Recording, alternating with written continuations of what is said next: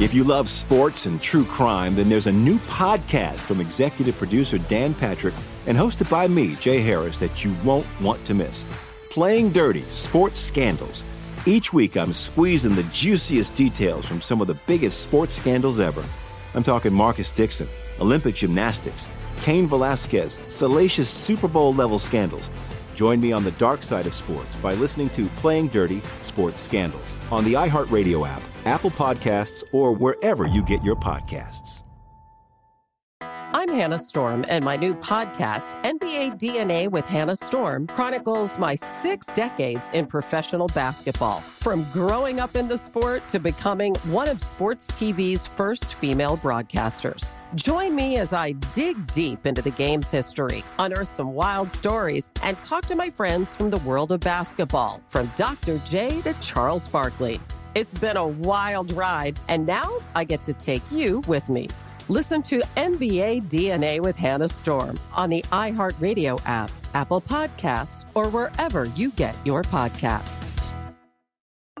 I'm Saleha Mohsin, and I've covered economic policy for years and reported on how it impacts people across the United States.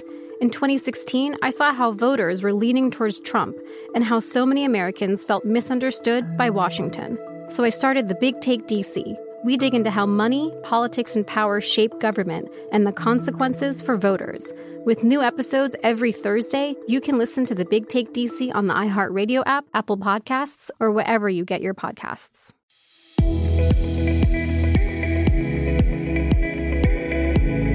Hi, and welcome back to the Karol Markowicz Show on iHeartRadio. There's a meme my very literary teenage daughter likes. It describes different literature styles by nationality. It goes like this: English literature, I will die for honor. French literature, I will die for love. American literature, I will die for freedom. Russian literature, I will die. While I've spent the great majority of my life in America, I was born in Russia, and I still carry around that Russian stoicism and bluntness, especially where death is concerned. The casual way I talk about death really alarms my family.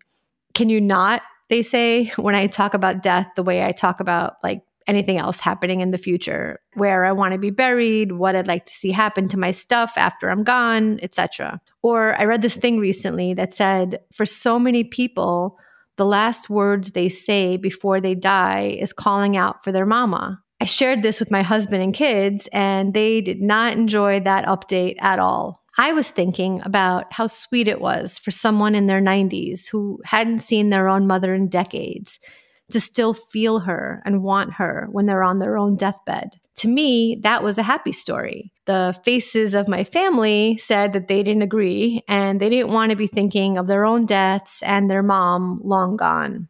So I try to tone it down for them. But it is just interesting to me how different cultures think or don't think about death. I'm scared of death, don't get me wrong. I want to live a long life. I want to be with my family as much as possible.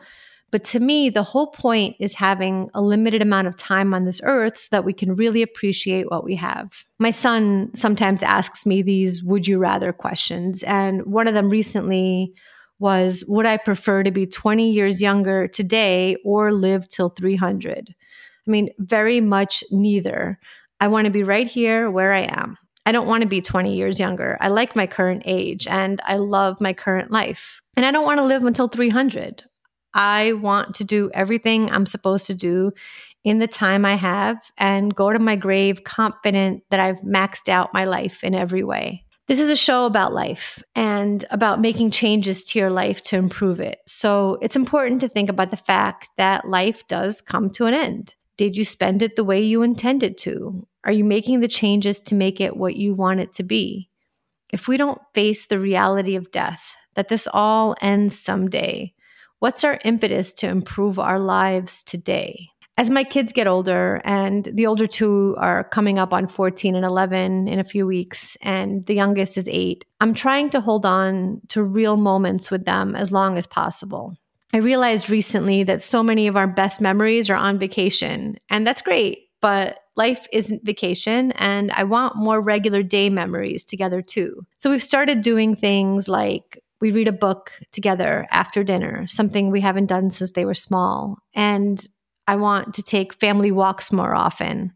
We live in Florida. The weather is usually perfect. We should enjoy it like we would on vacation. The idea that I will die someday propels me to live better. It makes me want to waste less of my time to focus on the things that matter to me and discard the rest. Death doesn't have to be scary. It can be the motivation that you need to live. Coming up next, an interview with Kevin McCullough. Join us after the break. If you love sports and true crime, then there's a new podcast from executive producer Dan Patrick and hosted by me, Jay Harris, that you won't want to miss. Playing Dirty: Sports Scandals. Each week, I'm squeezing the juiciest details from some of the biggest sports scandals ever. I'm talking Marcus Dixon, Olympic gymnastics, Cain Velasquez, salacious Super Bowl-level scandals. Join me on the dark side of sports by listening to Playing Dirty: Sports Scandals on the iHeartRadio app, Apple Podcasts, or wherever you get your podcasts. The Big Take from Bloomberg News brings you what's shaping the world's economies with the smartest and best-informed business reporters around the world. Western nations like the U.S. and Europe. Mexico will likely have its first female president. And then you have China. And help you understand what's happening, what it means, and why it matters. He'll get his yo-yos to Europe in time.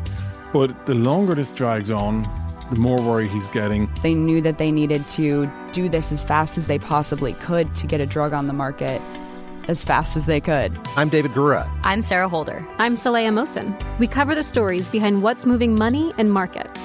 Basically, everyone was expecting, if not a calamity, certainly a recession. But the problem is that paperwork, as our reporting showed, is fake. As someone who's covering the market, I'm often very worried about an imminent collapse. So I'm thinking about it quite often. Listen to The Big Take on the iHeartRadio app, Apple Podcasts, or wherever you get your podcasts. I'm Saleha Mohsen, and I've covered economic policy for years and reported on how it impacts people across the United States. In 2016, I saw how voters were leaning towards Trump and how so many Americans felt misunderstood by Washington. So I started The Big Take DC.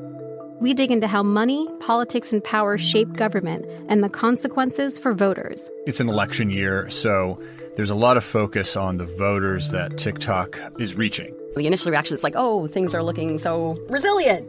I don't want to be too pessimistic, but I just don't see the political will down in Washington right now to change their tune. I think the American electorate has been signaling that it expects a rematch of the 2020 election. These are unprecedented times. With new episodes every Thursday, you can listen to The Big Take DC on the iHeartRadio app, Apple Podcasts, or wherever you get your podcasts. Hi, and welcome back to the Karol Markowicz Show on iHeartRadio. My guest today is Kevin McCullough, TV and radio host, columnist at townhall.com. Kevin is also the seer of political things, lover of the Dallas Cowboys, great food, yoga, and one very stunning brunette. He didn't tell me to say that. He hosts That Kevin Show.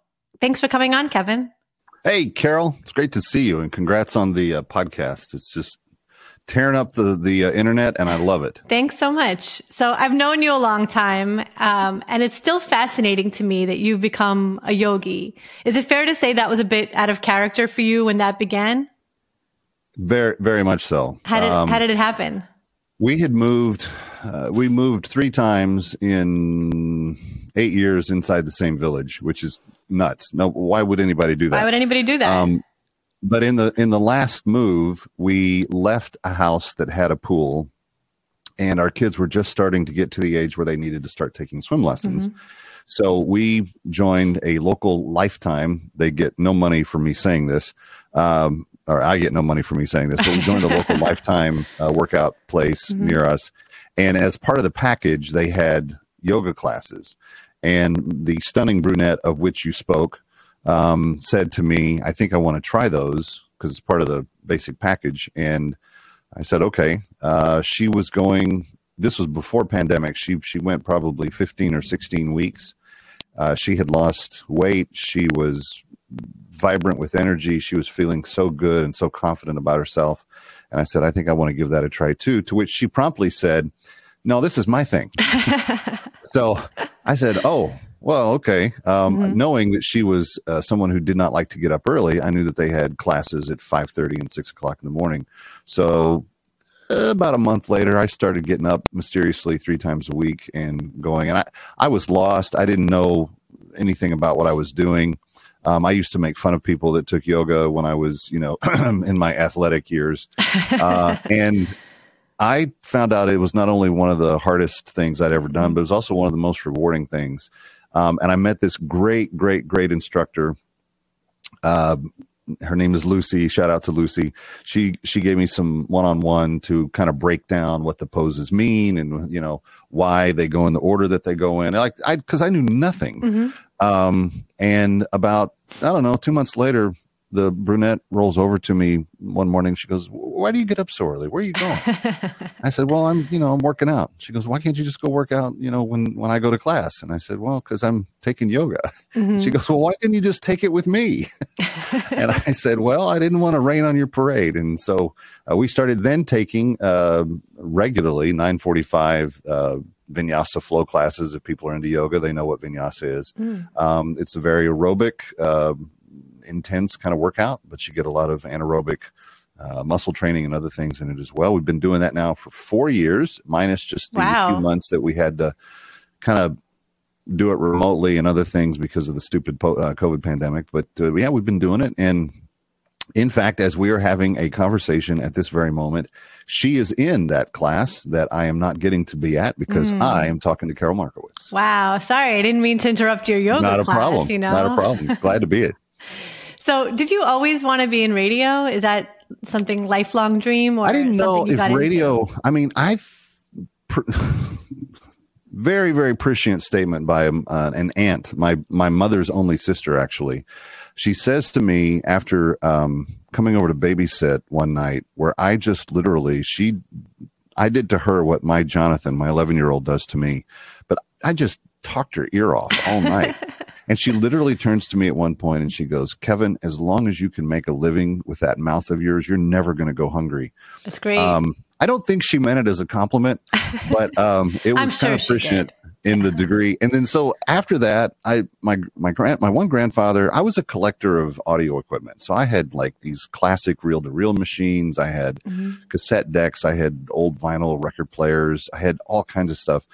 And the kind of creme de resistance, the piece de resistance was the day that my grandfather let me have one of his old CB radios. And I figured out how to input the audio from my mixer into the CB radio. I ran the magnetic antenna up the rain gutter outside my window, stuck it on top of the house, and began broadcasting on Channel 19, which also happened to be the official channel of the River Oaks Police Department. And they put my shenanigans to rest about 6 days later. But we had some great shows in those early days. That's excellent. What would you be doing if you weren't on the radio, if you weren't a radio host? Oh, well, I've done a lot of other things. So I would probably be an entrepreneur of some sort. But I also have a degree in theology. So I would probably be involved in ministry in some way and trying to help people. My passion is people and making sure that we leave them the best world we can. So it's probably something along those lines. Do you get recognized a lot? Like, what's it like leading a pretty public life? I don't get recognized as much as my kids wish I would. Believe me, my kids do not enjoy when I get recognized. They're like, they want me. They like the fact that I have a TV show and that I'm on the radio and that I'm on all the other channels and stuff. They don't like the fact that almost none of their parents agree with me on much of anything. Right. Well, move to Florida. I have an easy solution for you. Oh, that's true. Suddenly, that's my true. kids are much more popular. That's true. among their friends. I actually think it's not been a bad thing because it's caused my children to kind of evaluate what I say based on its merits, and also a good exercise in teaching them to be winsome. I kind of approach politics, not that we're going to get into politics here, but I kind of approach it as I would what some people use the term evangelical in terms of faith. I want to be a positive advocate for what I believe, and I want to win people to the ideas that I hold, because I think the ideas really are good, and I think they really do make a difference. So, and doing it winsome is not something that our side does sometimes very often. I don't ever want to be questioning the number of eggs that some pop star still has in her womb somewhere. It's not that part of it's not going to We'll get into Taylor Swift. Oh man, you didn't tell me we're talking Taylor. Okay. Of course we're talking Taylor. So, but do you worry about your kids getting like repercussions based on who you are? Like there was a recent, Abigail Schreier wrote on her Substack recently that her daughter was cut from a soccer team in California because of who she is, because the coach simply doesn't like Abigail. I do worry about stuff like that. I have not worried about that, but I've felt the nasty side of this. I have an adopted son who's older than our biological kids, and when I was living and working in Chicago before coming to the New York area, we were in the middle of some pretty tumultuous constitutional questions at the time, and I was talking about them on the air a lot, and I got an email out of the blue from someone saying they knew what school my child went to, and wow, what entrance in the building he got dropped off at, and so forth. I took that seriously. I reported it, got a restraining order in place. I don't mess around with that stuff. I largely don't make reference to my family members by name on the air.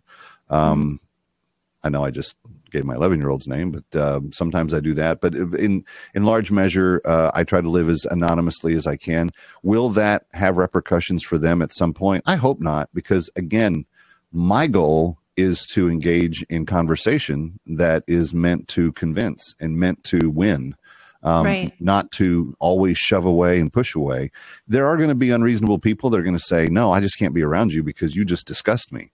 Okay, I don't have to hang out with them. Sure. But where I can build positive conversation, I'm always about trying. And I think it's to our movement's detriment that more people don't try.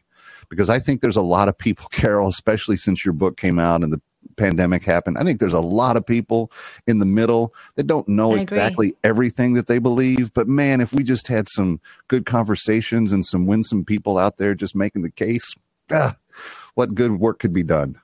Yeah. I'm going to have to look up the word winsome after this conversation.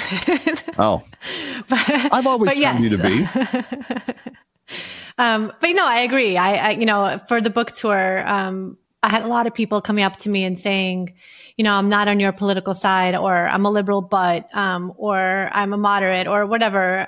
But I think that these issues around children are really important. And I agree with so much of what you say. And the thing is, and this is something that I feel like doesn't get discussed enough. A lot of times you'll see people tweeting or writing, I don't usually agree with blah, blah, blah, but who cares? Who cares if you usually agree with them or not? Just say it. Just say whatever it is. You don't need to qualify that normally you disagree with this person. Or the other one that I really like is, I don't always agree with Kevin McCullough, but I don't always agree with anybody ever. I don't have anybody ever that I always agree with. That's crazy. And I think that people need to kind of dial back the idea that when you agree with somebody, you're signing up for their whole, No, life actually, package. I would be fine if nobody used any labels ever. I would be totally down with people saying, I don't know if I'm a Democrat or a Republican or a progressive or a conservative, but what I believe about the money I earn is that I should be able to keep as much of that as is necessary to provide for my family.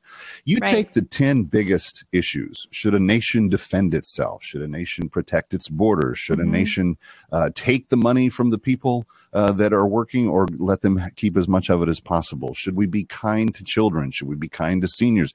You take any of the big issues related to a lot of this stuff and you wipe the labels away and you just talk about the substance, this nation would be overwhelmingly considered center right to right in terms of just how they view the world. The issue is that it is very easy to compartmentalize everybody if we can label them all. And I think that works to our detriment. I definitely agree with that. So on your show, you're very, and just generally in life, you're very effusive about your wife. You clearly are obsessed with her. I love it. Do you get any pushback or criticism for that? I feel like I've seen in the last few years, especially for men, I would say, especially for men, when they're I really am so in love with my wife, or like really talk about their wives in a really positive way. They get called names. I don't know if you remember, there was the wife guy. It was like the guy that always mentions his wife. Like the New York Times had a whole piece on it. No. So do you get that criticism or no? No, I've gotten more compliments to that than anything, because we just celebrated our 20th wedding anniversary this last year. So we've been around for a long time. But I would say that people that do that kind of thing, sadly, probably don't know the benefit of what a really strong marriage partner brings to your life. Look, I'm going to admit this way up front. I way outkicked my coverage on my bride, not just in how attractive she is, and she is stunningly beautiful, though she doesn't believe that she is. But she's a thinker. She feels deeply. She is a wonderful mother. She manages our home and lives almost effortlessly. I mean, I'm shocked at how easy she makes it look.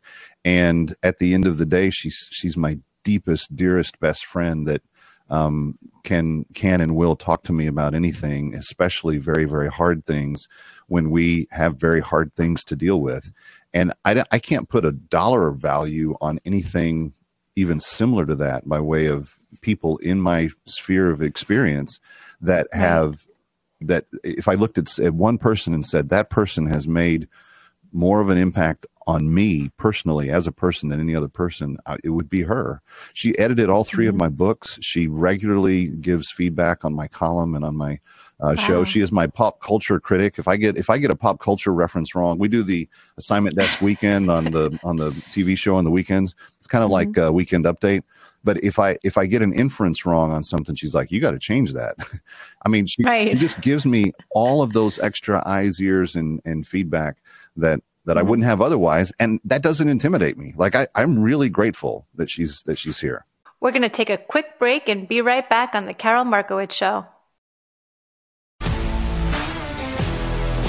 If you love sports and true crime, then there's a new podcast from executive producer Dan Patrick and hosted by me, Jay Harris, that you won't want to miss. Playing Dirty: Sports Scandals. Each week, I'm squeezing the juiciest details from some of the biggest sports scandals ever. I'm talking Marcus Dixon, Olympic gymnastics, Cain Velasquez, salacious Super Bowl-level scandals. Join me on the dark side of sports by listening to Playing Dirty: Sports Scandals on the iHeartRadio app, Apple Podcasts, or wherever you get your podcasts. The Big Take from Bloomberg News brings you what's shaping the world's economies with the smartest and best-informed business reporters around the world. Western nations like the U.S. and Europe. Mexico will likely have its first female president. And then you have China. And help you understand what's happening, what it means, and why it matters. He'll get his yo-yos to Europe in time. But the longer this drags on, the more worry he's getting. They knew that they needed to do this as fast as they possibly could to get a drug on the market as fast as they could. I'm David Gura. I'm Sarah Holder. I'm Saleha Mohsen. We cover the stories behind what's moving money and markets. Basically, everyone was expecting, if not a calamity, certainly a recession. But the problem is that paperwork, as our reporting showed, is fake. As someone who's covering the market, I'm often very worried about an imminent collapse. So I'm thinking about it quite often. Listen to The Big Take on the iHeartRadio app, Apple Podcasts, or wherever you get your podcasts. I'm Saleha Mohsen, and I've covered economic policy for years and reported on how it impacts people across the United States. In 2016, I saw how voters were leaning towards Trump and how so many Americans felt misunderstood by Washington. So I started The Big Take DC. We dig into how money, politics, and power shape government and the consequences for voters. It's an election year, so there's a lot of focus on the voters that TikTok is reaching. The initial reaction is like, oh, things are looking so resilient. I don't want to be too pessimistic, but I just don't see the political will down in Washington right now to change their tune. I think the American electorate has been signaling that it expects a rematch of the 2020 election. These are unprecedented times. With new episodes every Thursday, you can listen to The Big Take DC on the iHeartRadio app, Apple Podcasts, or wherever you get your podcasts. Do you feel like you've made it? I was waiting for that question. I don't think I have. And I was thinking about this because you told me that you ask all your guests that question. Mm-hmm. I don't think that I have from this standpoint. I have had seasons of really great happiness where growth and development have occurred, and I feel like, wow, is this it? Like, did I make it? And I find somewhere not long after that feeling that there's always like, oh, I'd love to try that. And so I would say I am way further from where I started, but I've got so much further to go in terms of what I would like to see and accomplish and do. And I don't say that in a selfish way. It's not that I feel like I want to achieve a certain thing for me. It's like I have goals for my kids. I want to see them successfully transition to adulthood and to start lives that they find great satisfaction and peace with. I want to make a bigger difference in the world around us. My listeners have liberated over the last 5 years. We've liberated 4,300 human slaves across the globe. Wow. We have done relief work in places like Israel recently with the conflict there. We've helped get people that don't have homes. I feel like there's always more to do, and so I feel like, and I coach a lot of talent, TV and radio talent, and when I tell them you're only as good as your last air check, that's really true. Whatever you just did by way of your last presentation is what your current reputation rides on. So I'm always wanting to improve what I'm doing. I have good mentors in my life that I seek out advice from and feedback from. And then there's people that I'm turning around and giving that feedback back to as well. So it's kind of like a never ending process, but I figure a rolling stone gathers no moss. So why not just keep going?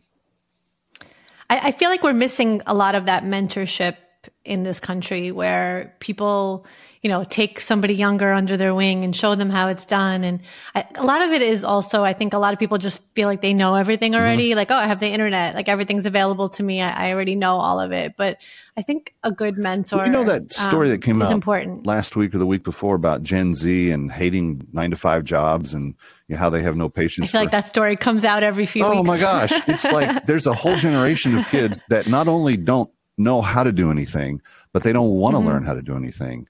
And I'm really fearful that is going to be a very destructive season when they come into leadership in terms of their time.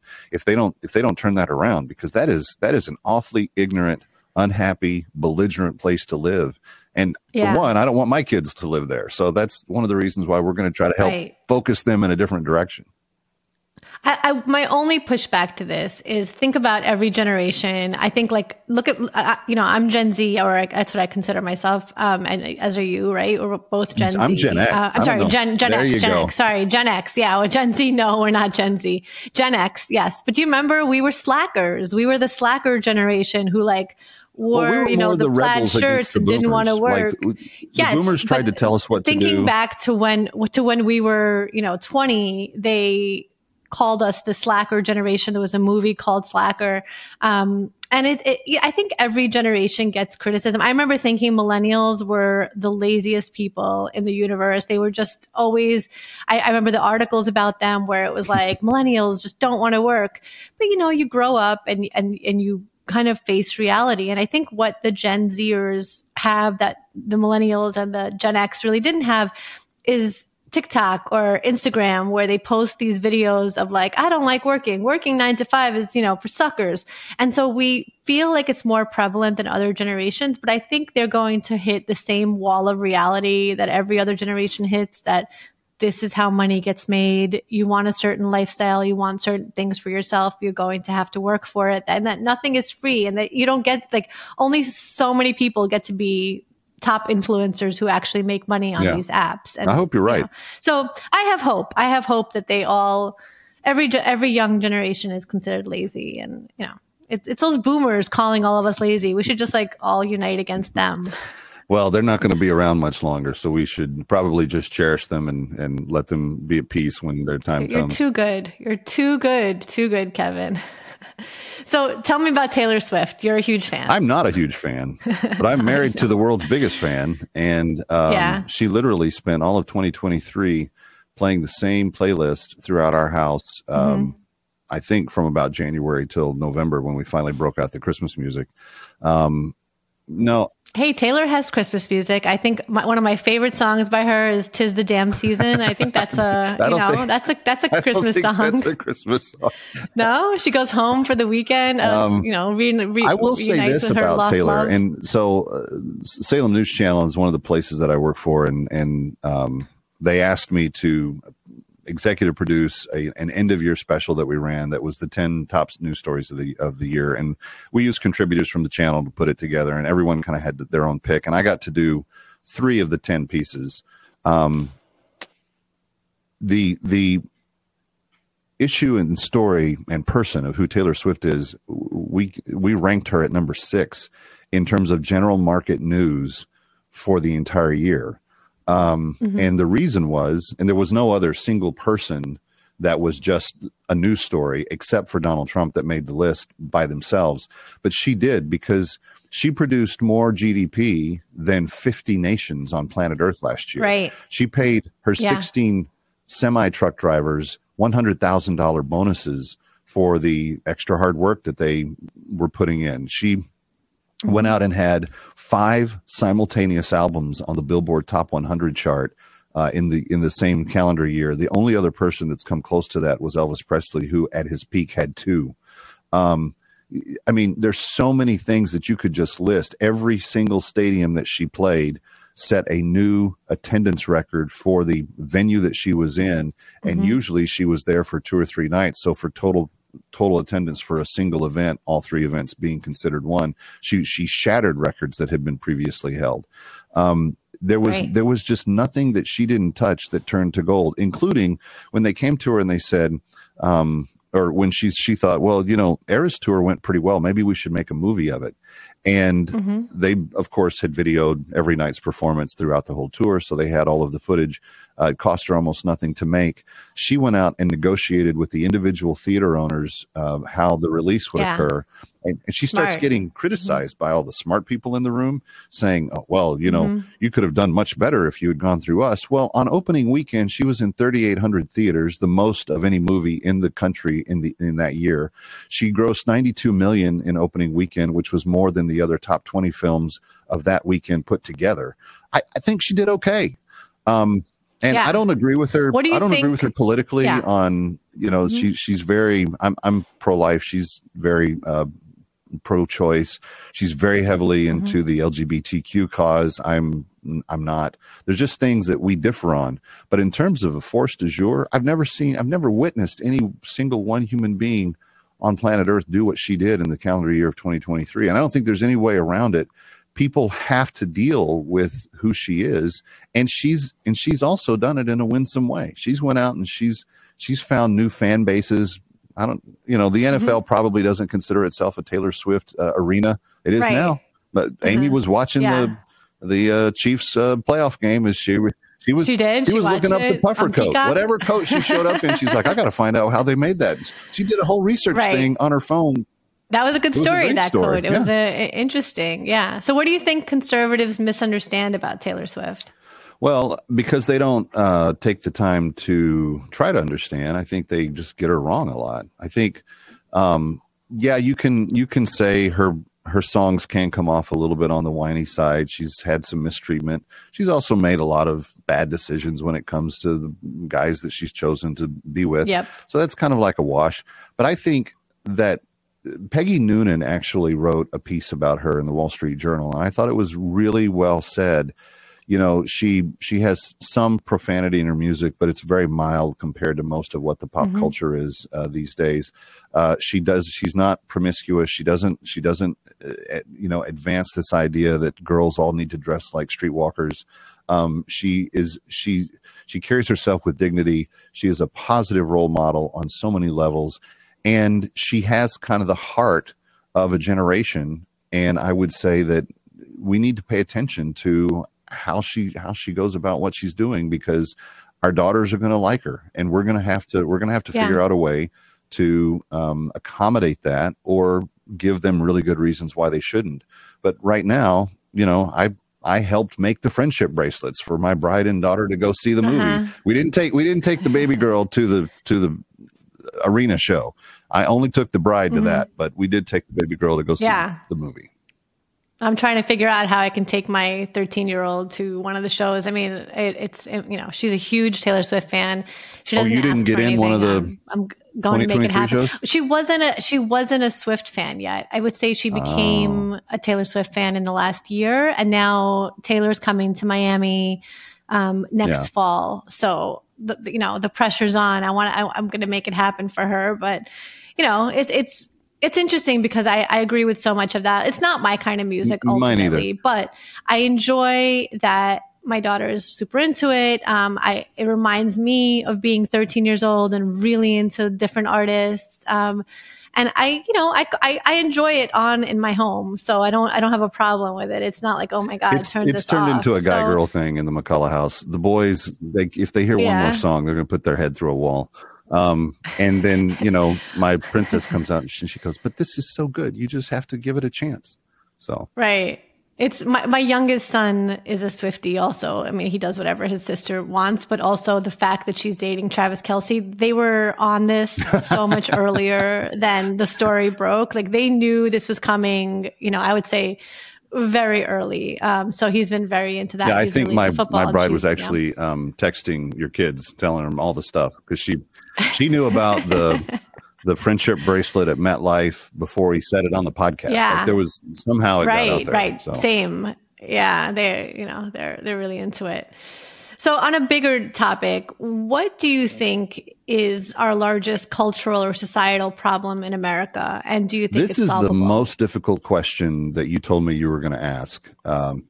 It's funny because of the three questions, people really vary between what they think is the hardest one, and this isn't always the hardest one for people. Well, I think I wanted to answer it thoughtfully because it's easy to just turn political at this point in the conversation and then fall into the labels that we just talked about not having, right? Like, well, if we just had a different administration, then the world would be different. But that is not my answer to this question. I'm a Bible believing, God fearing person. I believe that God exists for a reason, and that reason is good for us to understand as human beings, because He made all of us. So, having said that, I think the context of what the biggest problem we face, generally speaking, in 2024, in the pop culture that we live in, is a lack of accountability. When you don't have accountability for your actions, you destroy the universe around you. My 13-year-old got baptized this last year, and it was his decision, and he thought a lot about it before it happened. But we had a lot of theological discussion about sin and the depravity of man and who God is and what constitutes all that. And I've said to him repeatedly that selfishness is in and of itself what is at the core of everything that we would deem immoral or sinful. So wanting what I want more than to the exclusion of what everybody else wants or needs, and wanting it to a degree that I'm willing to take actions that are hurtful towards others, etc., that's the piece of sin that is in every sin that every sinner ever commits. So how does that work? Well, you murder somebody. You don't want that person to live for some reason, but it's not because of what's good for them. It's because you're angry with them. You have something that you despise. They've done you so wrong that this is the only way. They're gonna rat you out. Something's going on. That is the core of what that crime essentially comes from. And when you live in a society where there's no accountability or no check and balance on what your heart thinks, then selfishness is what comes to the fore. So I really do believe that an internal reflective, which, come on, has there been a season where we've ever been less concerned, less interested in our own navels than what we live through right now? It's all about me. Everything's always me. I want what I want, and I want it when I want it. We cater to this. That lends itself to a lack of accountability. The reason the left despises the founders and the founding documents of our country is because there's so much accountability built into it that you can't have one branch of government that's just going to railroad the other two. And it's clunky and it's inefficient if you're the one that's trying to get stuff done, but it also makes sure that there's a lot of checks and balances. and you could trace this throughout our entire conversation. You asked why I have such affection for my bride. In part, it's because she keeps me accountable. She is someone that I know that at the end of the day, I have to look in the face of, and I have to be accountable for what I've done and where I've been and why I've been involved in the things that I've been involved in, because she's going to ask me, hey, how was your day? There's just basic restraint that comes into a society when accountability is put to people. And all you have to do is look at some of the biggest headlines right now to see that. One of the reasons that I think that Taylor Swift is so interesting is that she sought to hold people who did her wrong very accountable. And she said, I'm not going to let you get away with the stuff that you've done. You could talk politics. You could talk Hunter Biden. He's trying to evade accountability. You could say that there have been people on the right that have tried to do the same thing. Well, the reason Nixon had to resign was because he was evading accountability for his actions. In other words, this is a theme that runs through every life, every person, every corner of society. And ultimately, I believe our accountability does come from God. I think we are held accountable by God at some point in time. But in the human sphere, the reason that parents raise good kids is because the parents put a check and balance on the child, and they say, hey, no, that's not what we're going to do today. We're going to do this instead. And you're not going to get your way, Johnny, on every single thing that you ask for, because Susie's going to have requests and she's going to have needs too.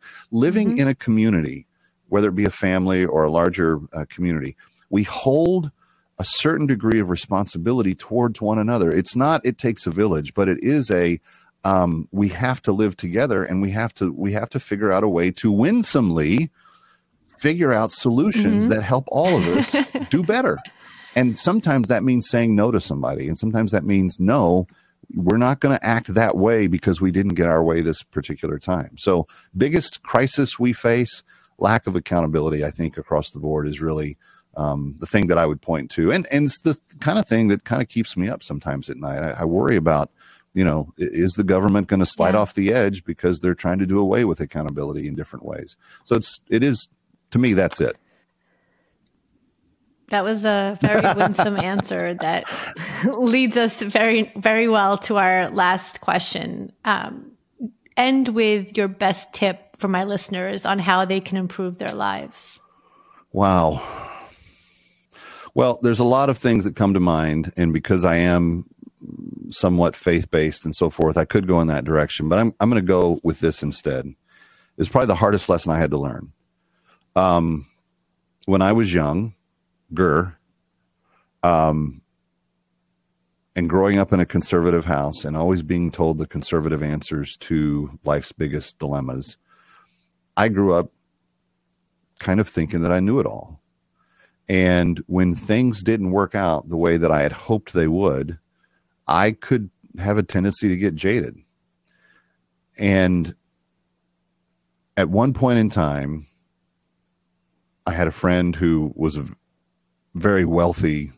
He was actually a client, but he was very wealthy. And I made some offhanded remark when I was playing a round of golf at his golf club on his dime. I made some side remark about someone being, wealthier than God and not knowing what to do with it. And he wrote me this handwritten letter afterwards, and he was like, Kev, there's a lot of things that are wrong with the world, and I share your passion for trying to make things right. He said, but if you have this outlook that you're the only one who's right and everybody else is always wrong, you're going to self-destruct. And because I love you and care about you, I'm willing to tell you about this. And I think that I need to draw your attention to it because I think you need to change. I'd never had somebody speak to me that way, especially regarding this. Yeah. And what I learned quickly was that it's not wrong to have your opinions based on fact and to try to be as truly truthful and right as you can be about everything that you want to do. But being willing to apologize quickly and mean it and take an inventory of where you're at and adjust and calibrate your response to that confrontation is probably one of the healthiest things that we can learn how to do. It was a hard thing for me to learn how to do. I still don't always do it well, but I'm way better at it than where I was. And I think that if I could encourage people when you're in, even if it's an argument with your spouse, your kids, someone at work, voters in a picket line, whatever, pick your scenario. If someone's in your face and they're confronting you, if you can take the breath, listen to what they're having to say for any amount of truth, apply it. If it applies, apologize, build a bridge, try to go forward where you can. You're not always going to be able to. There are going to be relationships that break, even if you apologize and try to make it right. But being humble enough to say, I'm sorry about stuff you get wrong, and to do it quickly.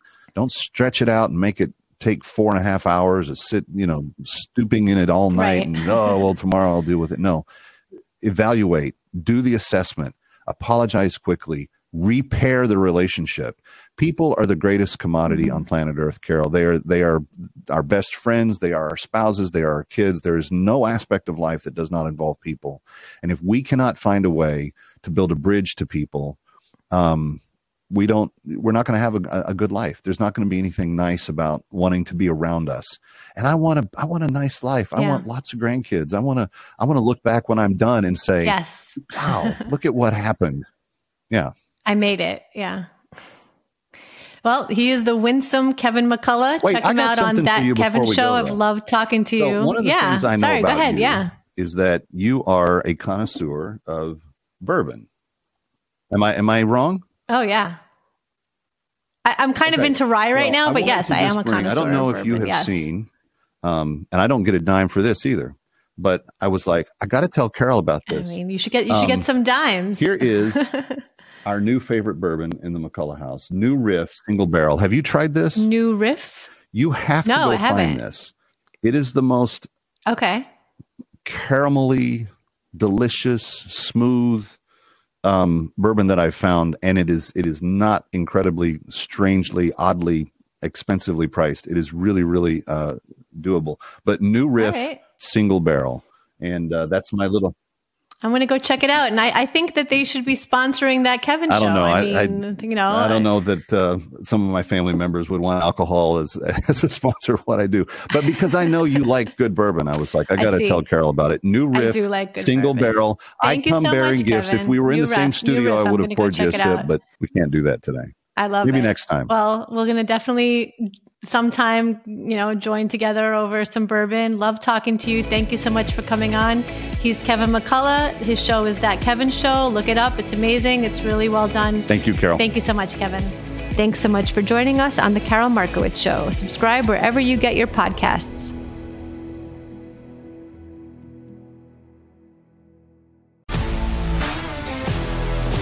If you love sports and true crime, then there's a new podcast from executive producer Dan Patrick and hosted by me, Jay Harris, that you won't want to miss. Playing Dirty: Sports Scandals. Each week, I'm squeezing the juiciest details from some of the biggest sports scandals ever. I'm talking Marcus Dixon, Olympic gymnastics, Cain Velasquez, salacious Super Bowl-level scandals. Join me on the dark side of sports by listening to Playing Dirty: Sports Scandals on the iHeartRadio app, Apple Podcasts, or wherever you get your podcasts. I'm Hannah Storm, and my new podcast, NBA DNA with Hannah Storm, chronicles my 6 decades in professional basketball. From growing up in the sport to becoming one of sports TV's first female broadcasters. Join me as I dig deep into the game's history, unearth some wild stories, and talk to my friends from the world of basketball, from Dr. J to Charles Barkley. It's been a wild ride, and now I get to take you with me. Listen to NBA DNA with Hannah Storm on the iHeartRadio app, Apple Podcasts, or wherever you get your podcasts. I'm Saleha Mohsen, and I've covered economic policy for years and reported on how it impacts people across the United States. In 2016, I saw how voters were leaning towards Trump and how so many Americans felt misunderstood by Washington. So I started The Big Take DC. We dig into how money, politics, and power shape government and the consequences for voters. With new episodes every Thursday, you can listen to The Big Take DC on the iHeartRadio app, Apple Podcasts, or wherever you get your podcasts.